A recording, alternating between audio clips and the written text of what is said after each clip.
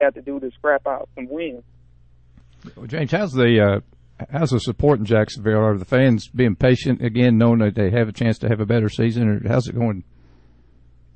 Well, truth be told, the fans, and you can include me in this, think that Gus Bradley could ultimately be fired. The only way that he won't be fired is is through winning the division, because, as we said, it's a very winnable division, and if he doesn't, then that says a lot. So, I think it's more of a wait and see approach if you're talking about the fans' perspective on Gus Bradley. These next two games are two that's very winnable. If he can win these two, that'll really help his case.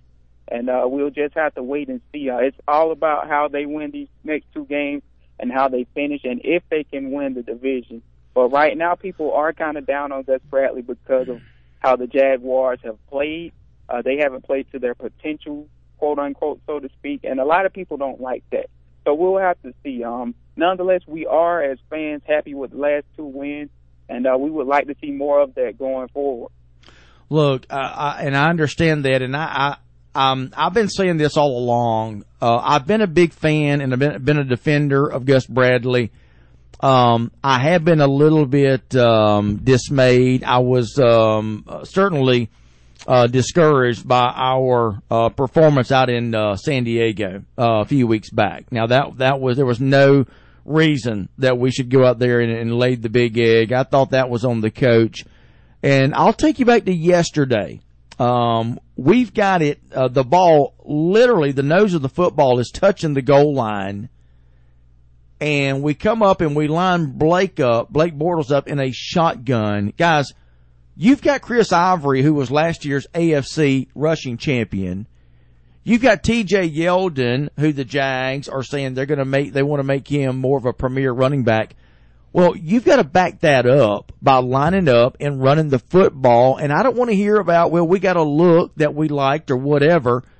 If the nose of the football is touching the goal line, you got to run the football.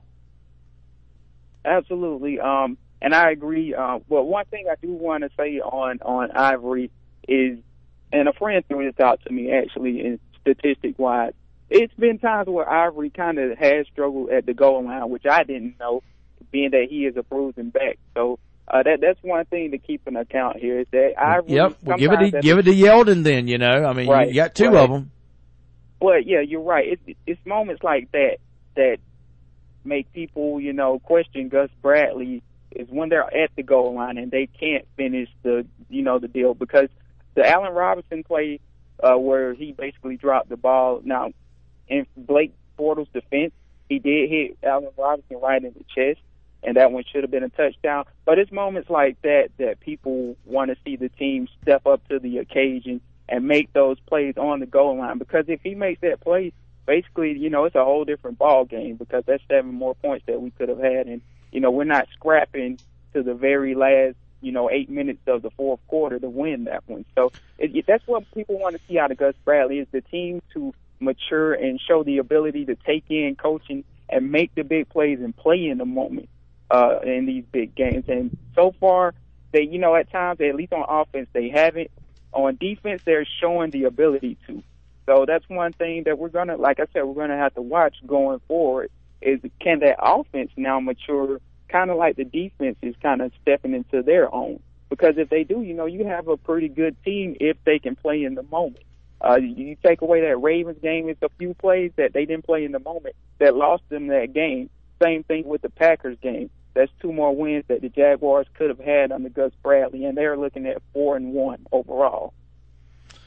All right, so James, let's turn our attention to the Raiders. Should be a big game for the Jaguars, and I think this is one of those measuring stick kind of games coming up this weekend. Absolutely. Jack Del Rio, our former coach, coming back into Jacksonville, into town. If I'm not mistaken, we only have 2 more home games, so we really need to take advantage of this one. This is one that, Jack Del Rio is going to have revenge on his mind. But when you look at it, this, to me, is going to be my favorite game of the season, because the Raiders and the Jaguars are 2 teams that are similar in terms of how they're built and the personnel they have and, where their personnel was drafted. is going to be Derek Carr, who was drafted in the second round, versus Blake Bortles, who was drafted in the first round of their respective draft. So this is going to be a measuring stick for those two. Would the Jaguars have been better off taking Carr, or, you know, is Blake Bortles that guy? This is his chance to show, you know, that he is the franchise's quarterback and signal caller going forward. And then you look at their offensive line, the Raiders, very good offensive line, Donald Penn, Rodney Hudson, some very good linemen there, and they're one of the better offensive lines, in my opinion, in the league. They're going to be going against a young defensive line that's up and coming and ascending in the Jaguars' defensive line. So it'll be a measuring stick in the trenches as well, in my opinion. All right, James. Well, as always, buddy, appreciate you calling in. Again, a big win yesterday for the Jacksonville Jaguars, 17-16. And after what looked like it was going to be a disastrous season, the Jags have turned it around. They've taken care of business. 2 wins in a row. We'll try to get back to 500 with a win over the Oakland Raiders coming up this Sunday at Everbank Field. Absolutely. Journey to 500 and get a clean slate, so to speak, and chase the playoffs. So go Jags, and thanks for having me on, Phil. James, as always, buddy, we appreciate you coming on with us. We'll see if we can maybe get you on Friday to do a preview of the Raiders.